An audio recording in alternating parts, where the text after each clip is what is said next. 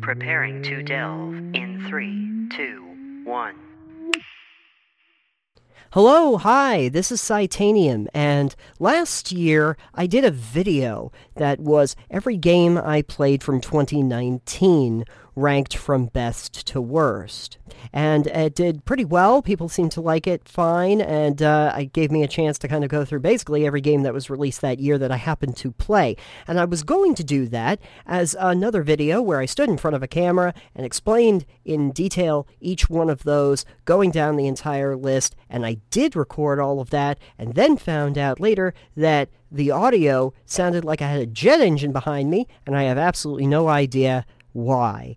Also, I ended up playing more games that came out in 2020 since I recorded that, so instead we're going to do it in this form. I'm just going to do this voiceover in audio form for everybody, and we're going to talk about every single one of those games, and I'm going to run down the list for you. Okay, everybody got this straight? Terrific. So, let's jump right into it. This is every game I played from 2020 ranked best to worst. Number one is probably not going to come as any surprise for anyone who has been kind of following what I've been doing this year. It is Wasteland 3. If you are interested in CRPGs or tactic-based combat, or really were disappointed by maybe what has happened with the Fallout franchise in recent years, Wasteland 3 is definitely going to scratch that post-apocalyptic itch. It does a good job of being quirky, but also having great character development. And I feel like you're going to get a lot of great RPG moments. There are literally moments where you do have to decide between doing one mission or another mission, and if you don't get to the other one, there's going to be a lot of people that die, and you have to figure out which one you consider a true priority. It's got some amazing factions, some really surrealistic moments, some amazing writing, great voice acting. It's got just a wonderful pedigree from In Exile, and it does a great job. Looking forward to more. The couple flaws that I had found in it were about, there were glitches when the game first came out, and the load screens were very long, especially for what I thought the game was. Now, In Exile has been doing a lot to try and rectify those problems, and it has been mitigated to a great degree. If you are on console, you might still notice some, but on a PC, I don't think you're going to worry about load screens anymore. It's really not a problem, and it's a great experience from start to finish. I have not even gotten a chance to do 2/3 of the game, and it feels like I've already gotten my money's worth.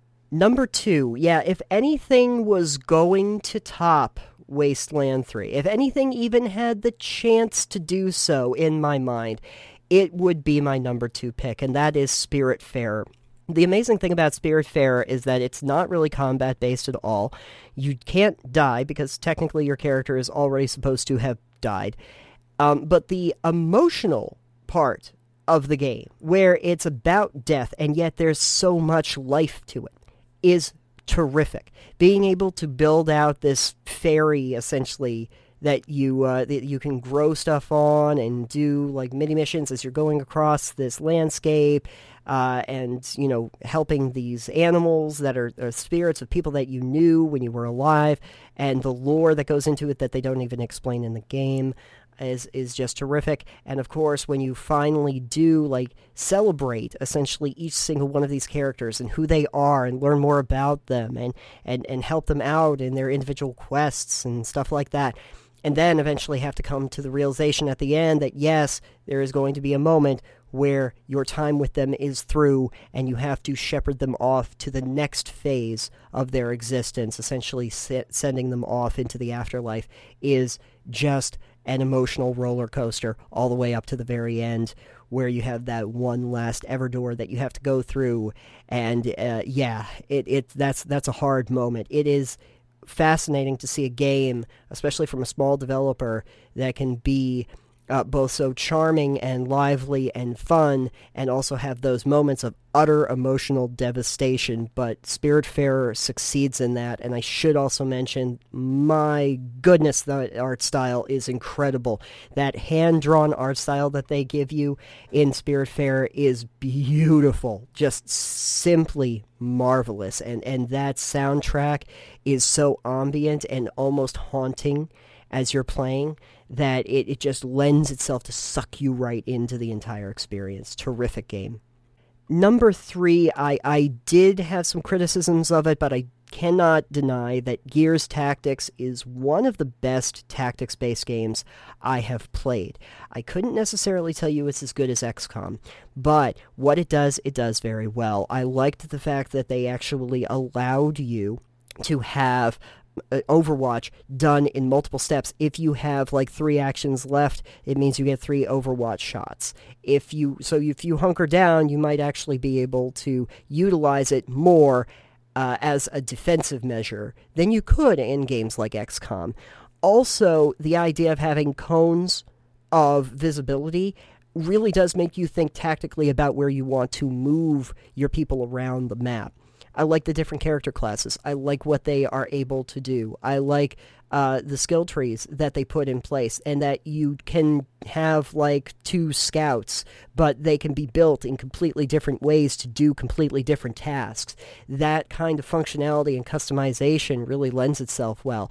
I would have liked to see a little bit more open-endedness to being able to, maybe choose more missions and jut around the map a little bit more like you could in XCOM. But what they do is provide a really nice customizable experience that goes through a few different acts, that has some gear that you can level up and customize as well as your character, and it does a fantastic job at what it sets out to do.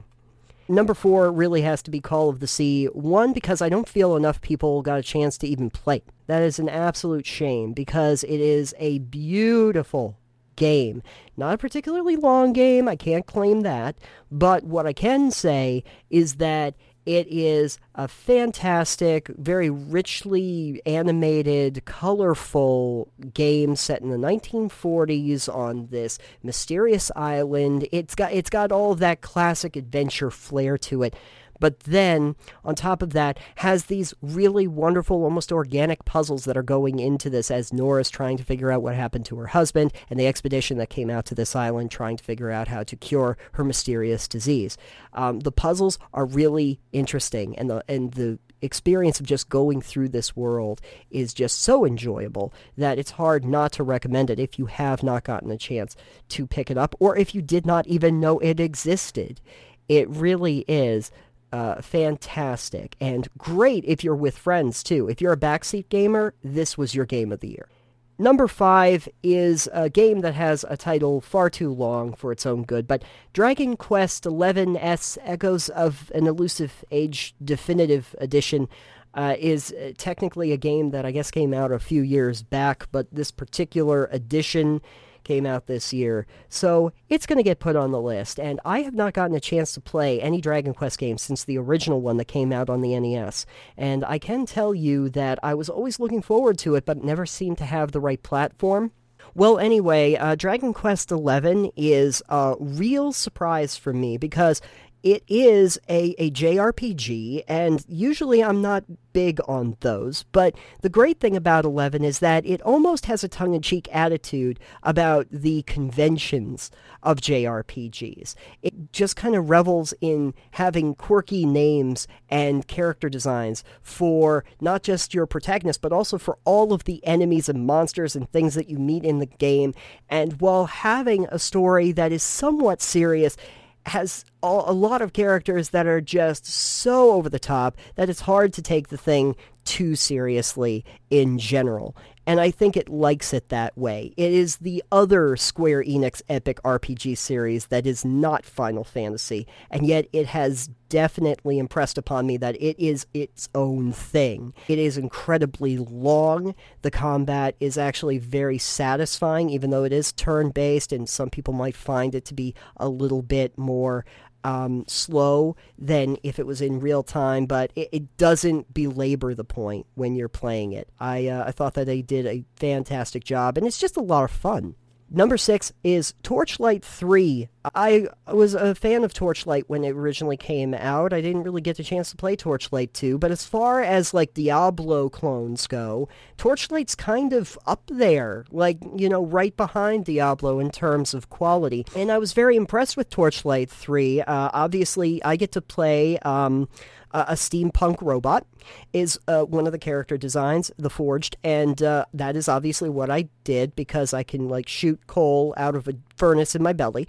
And if that isn't enough of a selling point for you, I don't know what is. There's a, color-coded gear system like you usually see in the action RPG, top-down hack and slash kind of genre, but it's done very well. There's a lot of lively, colorful stuff going on here. If you were to think of this in terms of like compare and contrast to a Diablo, Diablo has a tendency to be a little bit darker and rougher and a little bit more violent, gory. The character designs are, a little grotesque when you get to the enemies.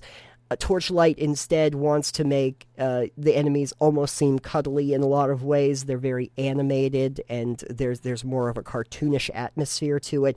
But it's still the kind of experience that you're hoping for if you really enjoyed a Diablo. You still have that ARPG goodness wrapped up in this very colorful, more, fairy tale looking game.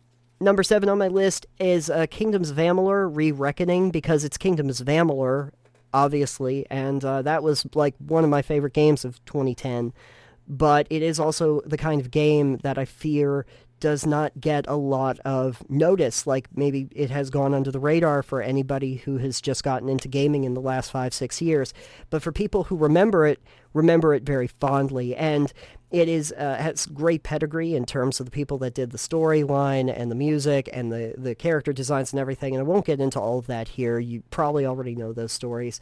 But, it's Kingdoms of Amalur. And the thing that I really appreciated about it was that it is the complete edition. So if you didn't get a chance to play like Legend of Dead Kel or Teeth of Naros, or maybe you didn't get the different weapon packs, well, that's all included right in it, and apparently there's also going to be some upcoming Fatesworn as a new piece of content. That's terrific.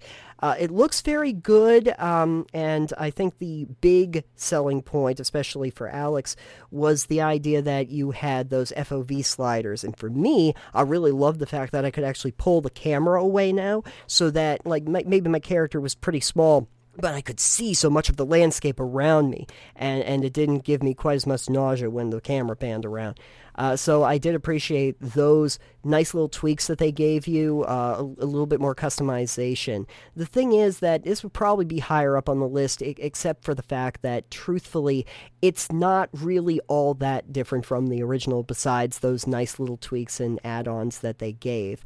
The base experience, because I went back and played like a little bit of the original Kingdoms of Amalur after I got a chance to toy around with Re-Reckoning, and I was like, yeah, there's not a whole lot that's really different from this new version, and I fear that, maybe they were just trying to, introduce it to a new generation and maybe not take as much time to do as much as they might be able to.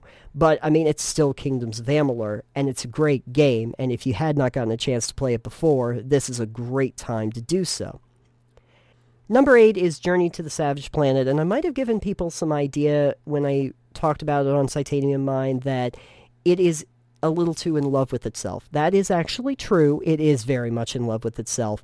But there is a lot to enjoy about this game. There's a lot to enjoy about it if you like Metroidvania-style games. It's not a particularly long game. It's not a particularly deep game. Yes, the commercials get a little bit annoying, but I did enjoy the platforming sections. I did enjoy being able to go back to different areas as you unlock new skills and abilities, and they did a very good job with that. It's not really the best thing that you will ever play, but it is a great new IP, and I will be interested to see what they do with it into the future if they want to continue down this path.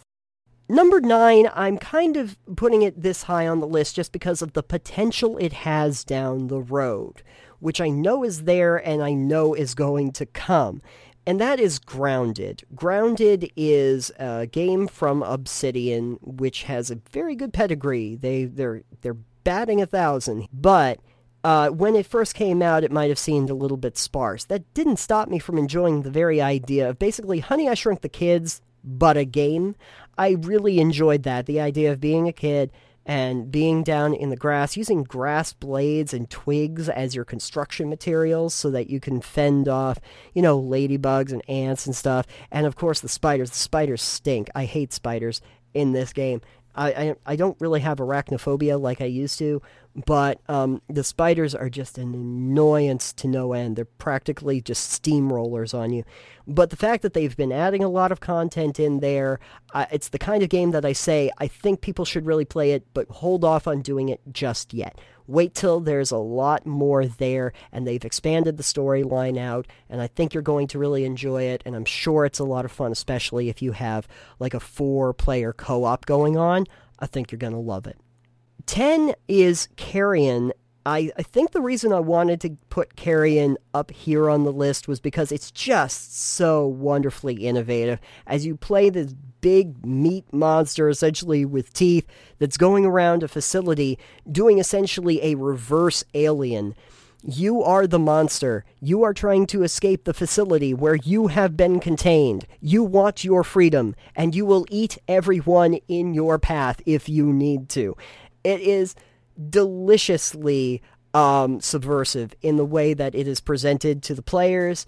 It is super satisfying, running through the vents as this creature, and there's just something darkly humorous about the whole experience.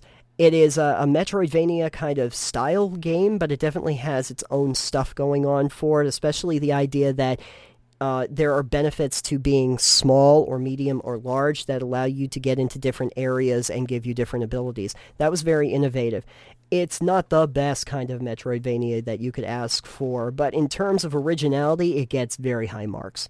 Number 11 is Haven. 1, Haven is a beautiful looking game, and 2, Haven is a lovely idea for a game. You're playing this couple that has had to get away from a society where they were going to be matched with somebody else that they did not love, and they just figured that they loved each other enough that it was worth taking a risk and trying to escape the bounds of that society to this distant planet that seems like it's got some things going wrong with it, but we're going to make a go of it on our own. It's kind of the classic, just a small town boy and just a small town girl and don't stop believing. And that's kind of the storyline of Haven, and it works very well. They have sort of a pseudo turn-based combat that's like on timers, and you don't really even kill the animals that are on the planet. It's just that they're infected with this rust, and you have to get the rust off of them, and then they're happy that you did that. So yay you cleanse them of the rust. It's terrific to actually watch the relationship when you go back to like the home base, and you can do cooking recipes together and strengthen their relationship, and that's how you level up. I think the problem with it was just that it has a bit of repetitive nature to it. So you end up doing the same thing over and over again. Here's a new section. I got to clean the rust out, and then I guess we're good here. Have I found like a beacon that continues the story? Okay, let's move on to the next area and cleanse that. But in terms of just the look and the style and the idea of this relationship between the two characters being formed and bonded even further as the game goes along, being the catalyst to create like the storyline, I thought was just terrific. Number 12, Ori and the Will of the Wisps. I'm going to tell you that I wasn't a huge fan of the original Ori. And it's mostly because while it's beautiful to look at, got great music, got really neat characters, has a really neat storyline, like everything should be fine, there's this point in Ori and the Blind Forest where you just want to rage quit because the platforming elements all of a sudden just start to become so laboriously difficult. I wish I could tell you that Ori and the Will of the Wisp was different. It is not. There is a point about 5-6 hours in where I had to try and juggle this ball of lava from like one side of a map to another side of the map, and I couldn't figure out how they wanted me to do it, and it was very, very frustrating, and I don't know what they wanted me to do, and I gave up.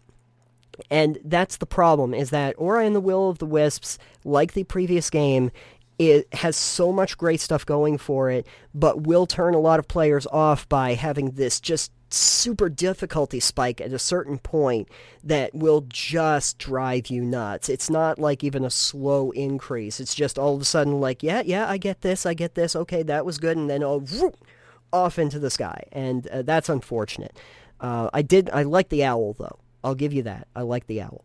Number 13, Doom Eternal. I didn't actually play Doom Eternal very much. Honestly, for the time that I was playing it, I was like, yep, this is Doom.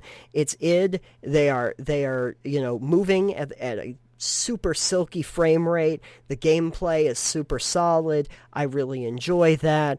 It looks great. They've done some great stuff with it, don't get me wrong, but it is also kind of a frustrating mess, and I don't really understand quite why so many people were on top of it. I think if you're like the kind of person that loves Dark Souls, you're probably interested in doing like a Doom or a Doom Eternal. But a lot of things just frustrated me out of the gate. Like, for instance, I didn't really like the fact that I had to put gas into my chainsaw all the time. Why wasn't the chainsaw just the melee weapon? I would have loved that. I could have just tried to run up to every monster and tried to chainsaw them, and what would be the problem with that? And the ammo counts, not constantly running out of ammunition. It's just the kind of thing where you'll get to a point where you're like, why am I doing this? It's not that it isn't fun. It's not that it isn't, well designed as a shooter. I think that as far as shooting design goes, you can't get much better than this. But beyond that, you're going to ask yourself some of those same questions. And so, great if you liked the previous Dooms and if you are big on the pure FPS shooter genre. If you are not, though, you're probably not going to want to play it. Number 14 was a game I got to play kind of in early access when it first came out, and that's Ooblets. The reason why I think fondly of Ooblets was because it basically tried to do Stardew Valley and Pokemon at the same time, and I have to give them some credit just for the idea of having essentially Ooblet dance battles be the combat system. That's terrific. Also, as far as the, a farming aspect of the game, I really appreciated that you had all of your tools essentially unlocked at the beginning and you didn't have to switch between them. It's a little thing, but it was something that always annoyed me in like Stardew Valley where, okay, I got to figure out where my pick is. Now I got to figure out where my shovel is. And this is all context sensitive. So you go up to a rock, you pull out your pick. You go to, hoe out something and you pull out your hoe and you pull out your axe if you're going to chop a tree. I like the fact that they just did that. I think it has a lot of potential. Some of the characters are going to get a little bit annoying over the course of time. I can definitely feel that immediately when I started playing it. But nice ideas incorporated into this, and you got to give credit to anything that's willing to do dance battles as the actual combat system. Good stuff. Number 15 is Ikenfell. I know a lot of people actually really loved Ikenfell, and I understand that. I think I can. The pixel graphic art style wasn't bad. The concept of having essentially like, your Harry Potter Hogwarts experience where something has gone terribly wrong and you don't even know if your character has magical powers, and then she discovers that she has magical powers and she has to go and find out what happened to her sister. That's all really neat. I like that. And people might enjoy the battle system. But for me, that's really where the game kind of started to fall apart, was the battle system. There's a grid, you're on that grid, you're going up to the other guy and trying to figure out where your attacks will hit. It's sort of like a grid-based strategy RPG, and sometimes I like that. I think that when they did, South Park, The Fractured But Whole, it worked very well. The problem with Ikenfell is that it doesn't want to just stop there, where it would be perfectly fine for them to stop. But then they also have to add in some Paper Mario QuickTime button pressing to figure out if it's effective or not. And what you start to realize very quickly is that you are going to have to know that you need to press the buttons correctly on your turn, and then also press the buttons correctly on the defensive end when the monsters are attacking you, and trying to figure out when that attack is actually going to hit and when you're supposed to hit those buttons gets very frustrating very quickly, and that's the reason why it's not higher up on the list. Number 16 is an attempt at doing basically Super Mario Maker, but not from Nintendo, and that's Levelhead. I had a little fun playing Levelhead, I got to admit. I liked being able to try out some of the other levels people had made. I tried making some myself.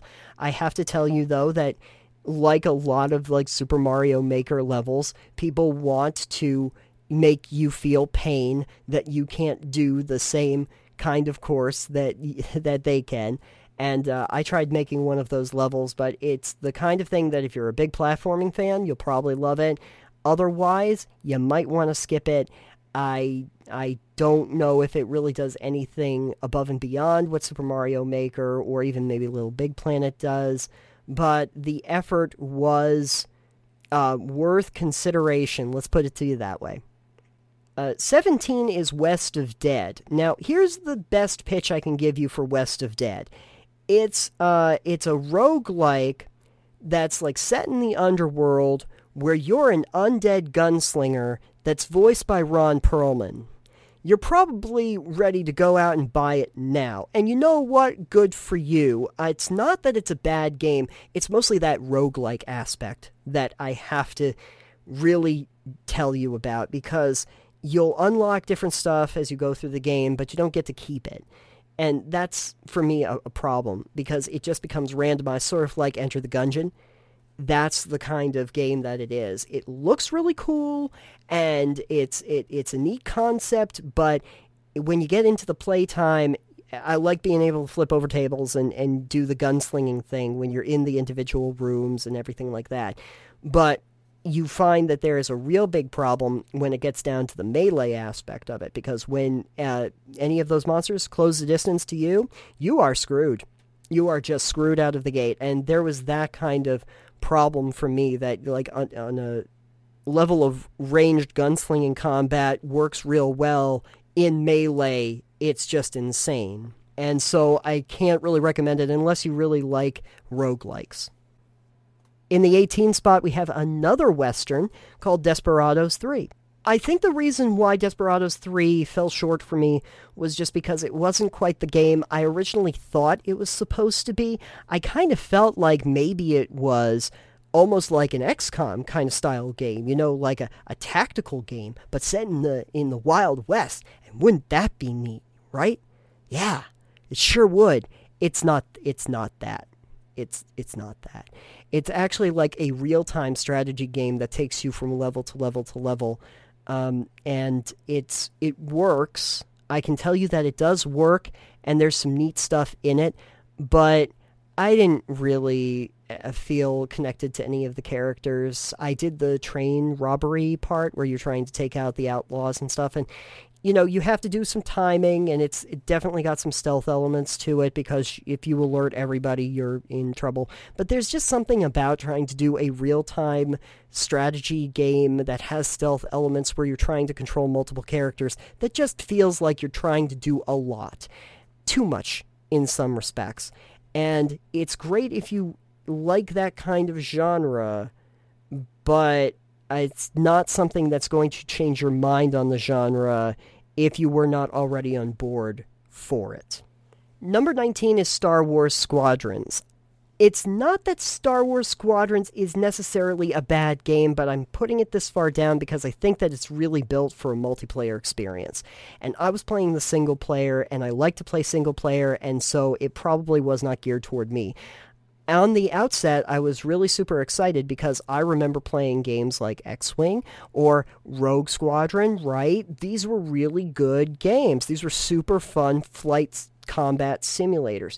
Squadrons takes you into the cockpit, so that's a little bit different than Rogue Squadron, but probably similar to X-Wing for you, and gives you some nice stuff that you can do.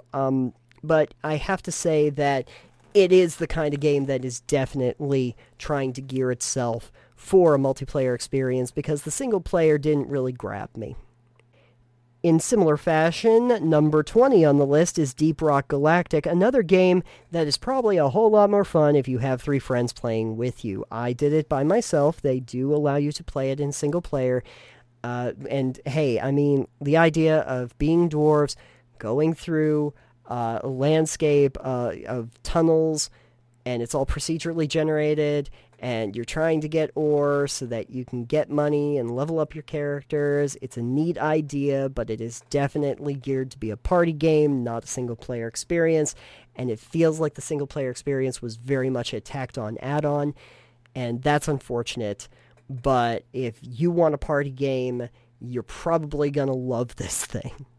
Number 21 is Star Renegades, which is also sort of a roguelike, but the thing that's neat about it is that it's turn-based and you can increase the relationships between you and your other characters, which gives passive bonuses and some special moves as time goes on, and that's a neat idea. It's just not something that necessarily grabbed me beyond the initial concept, and that's unfortunate. I like the idea, but it's not really anything to write home about for me. Number 22 is The Tourist, which again is one of these very conceptually interesting ideas of being this tourist out on the islands, trying to enjoy a relaxing time away. But the thing is that the game really is built around the idea of uncovering the secrets of these monuments from one place to another. And so the other stuff sort of falls to the background because it really is in service of doing that. And so I don't really know if it will grab the average gamer, because you might actually like the idea of just having an island vacation and then there's some other mysteries going on behind the surface. It really focuses more on those mysteries right out of the gate. So it didn't grab me. Sort of like I'm going to be talking about the next few games as we get further down this list. Games might have had some interesting ideas, but not necessarily things that I liked. Speaking of which, number 23 is Crusader Kings 3. It's not that Crusader Kings 3 is badly made. It's that it is so overly complicated that it will turn a lot of people that like strategy games off.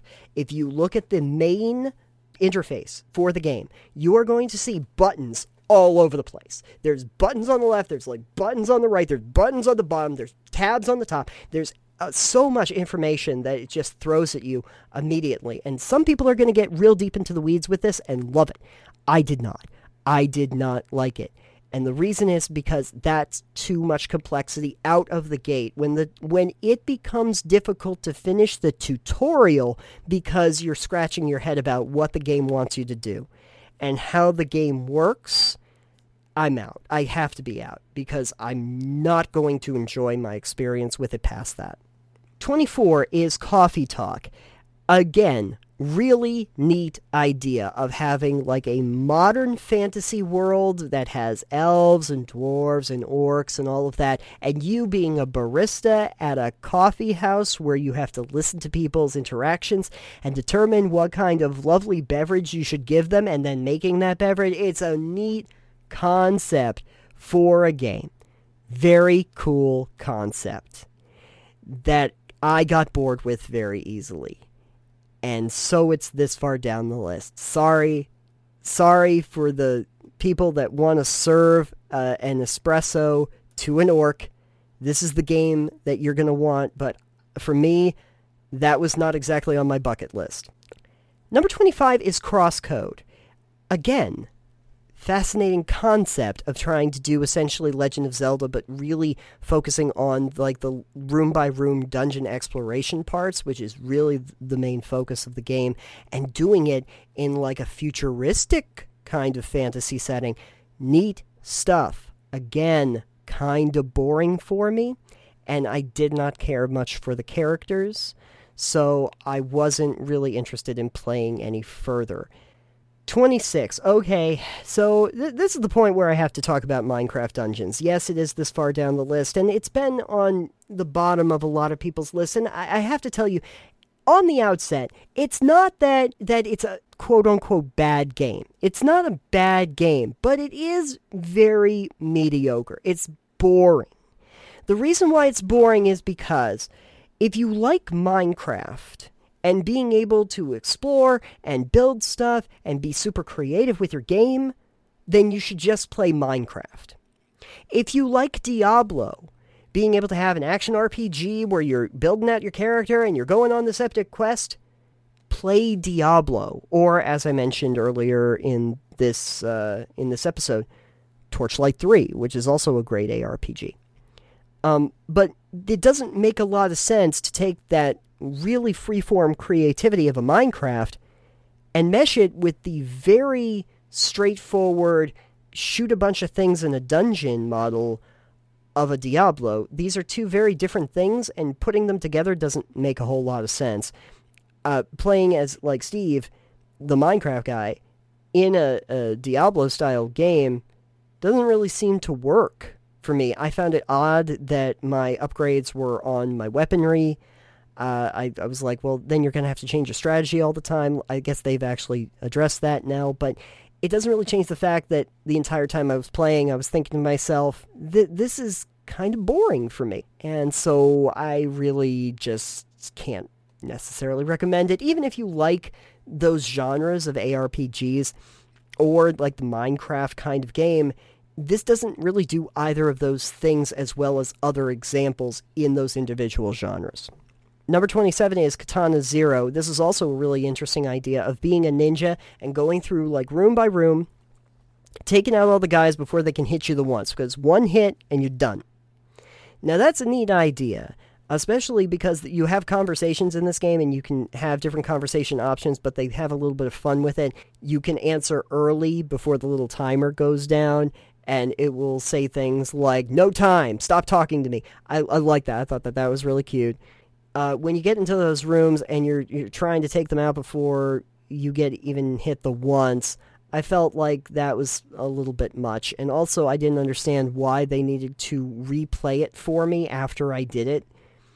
It just does that all the time. It replays the thing that you just did. Unnecessary. Honestly, it was unnecessary. Number 28 is Carto. Carto is the kind of game that conceptually sounds like a winner.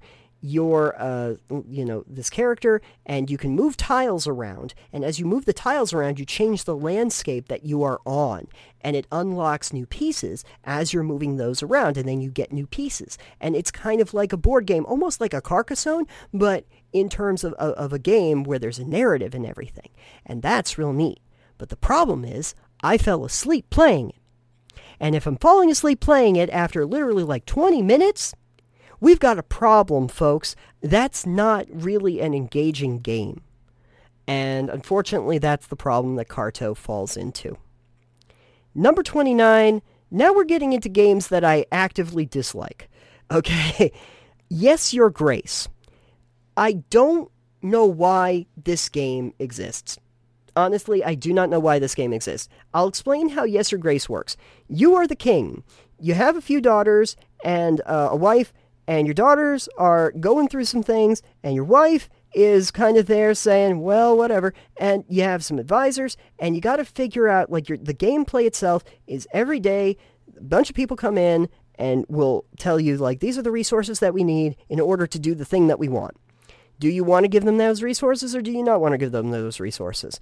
Okay, that's my business for the day, and then I go and I have a bunch of conversations with, like, my offspring to figure out what's going on in their lives, and then the day ends, and you start the process over again the next day. It's kind of boring. It's kind of boring and tedious, and I did not understand why this game existed, and they were like, your actions are really going to affect the... I do not see how that's possible. I did not see how this game was going to somehow just revolutionize the idea of choice and consequence. I've already talked about earlier in this episode about places where real change happens when you make decisions on the fly. This did not do that for me.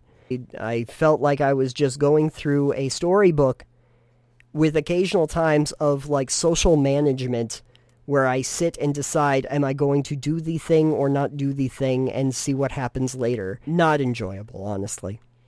Number 30 is Darksiders Genesis. I like the Darksiders series a lot. 1, 2, 3, great. Darksiders Genesis is not like those. It is a boring game.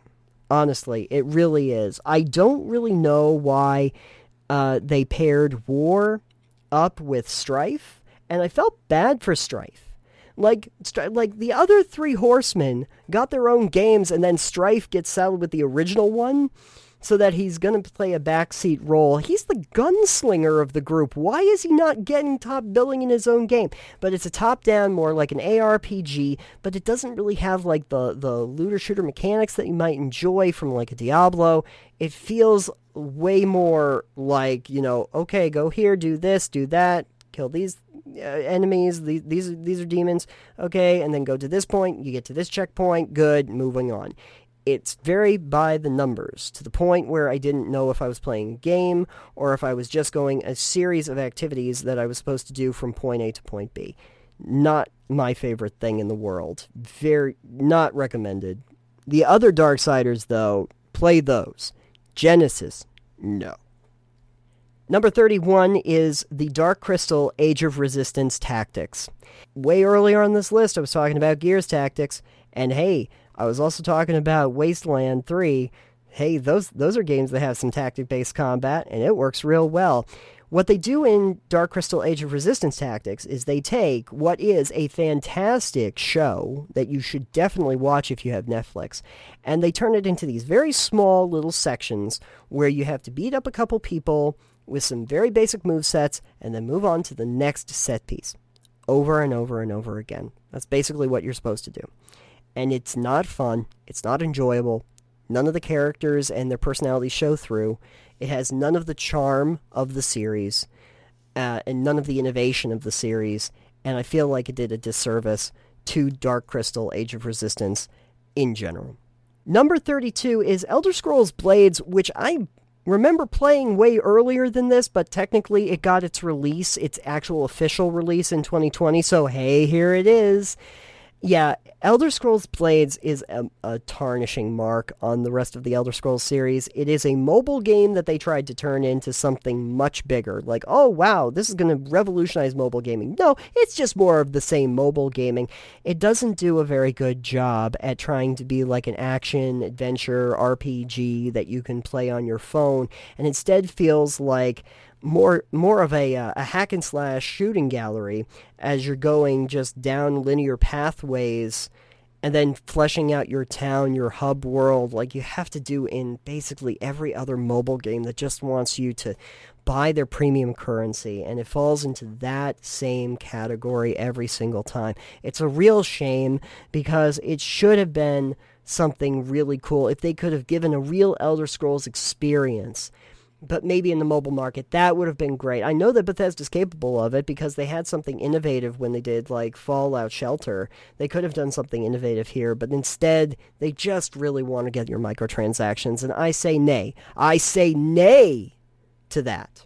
And number 33, scraping the bottom of the barrel, is Wasteland Remastered. Yes, that's right. We started with a Wasteland game, and we are going to end with a Wasteland game. If Wasteland 3 is the best of the year, Wasteland Remastered is most definitely the worst of the year. Imagine taking a 30-year-old game and saying, we're going to remaster it with some new graphics that only look 20 years old. And hey, we're going to keep the gameplay exactly the same. So you wind up with some great encounters where you have like a snot-nosed kid and you've got to determine what you're going to say to that kid. You don't get options. No, you have to type it in. If you're on a console, you are not going to be happy. When you get into the actual combat, there's all of these options and you don't even know what any of those options are supposed to do. I couldn't even tell when one character was up and the other character wasn't. And then my characters would all end up unconscious.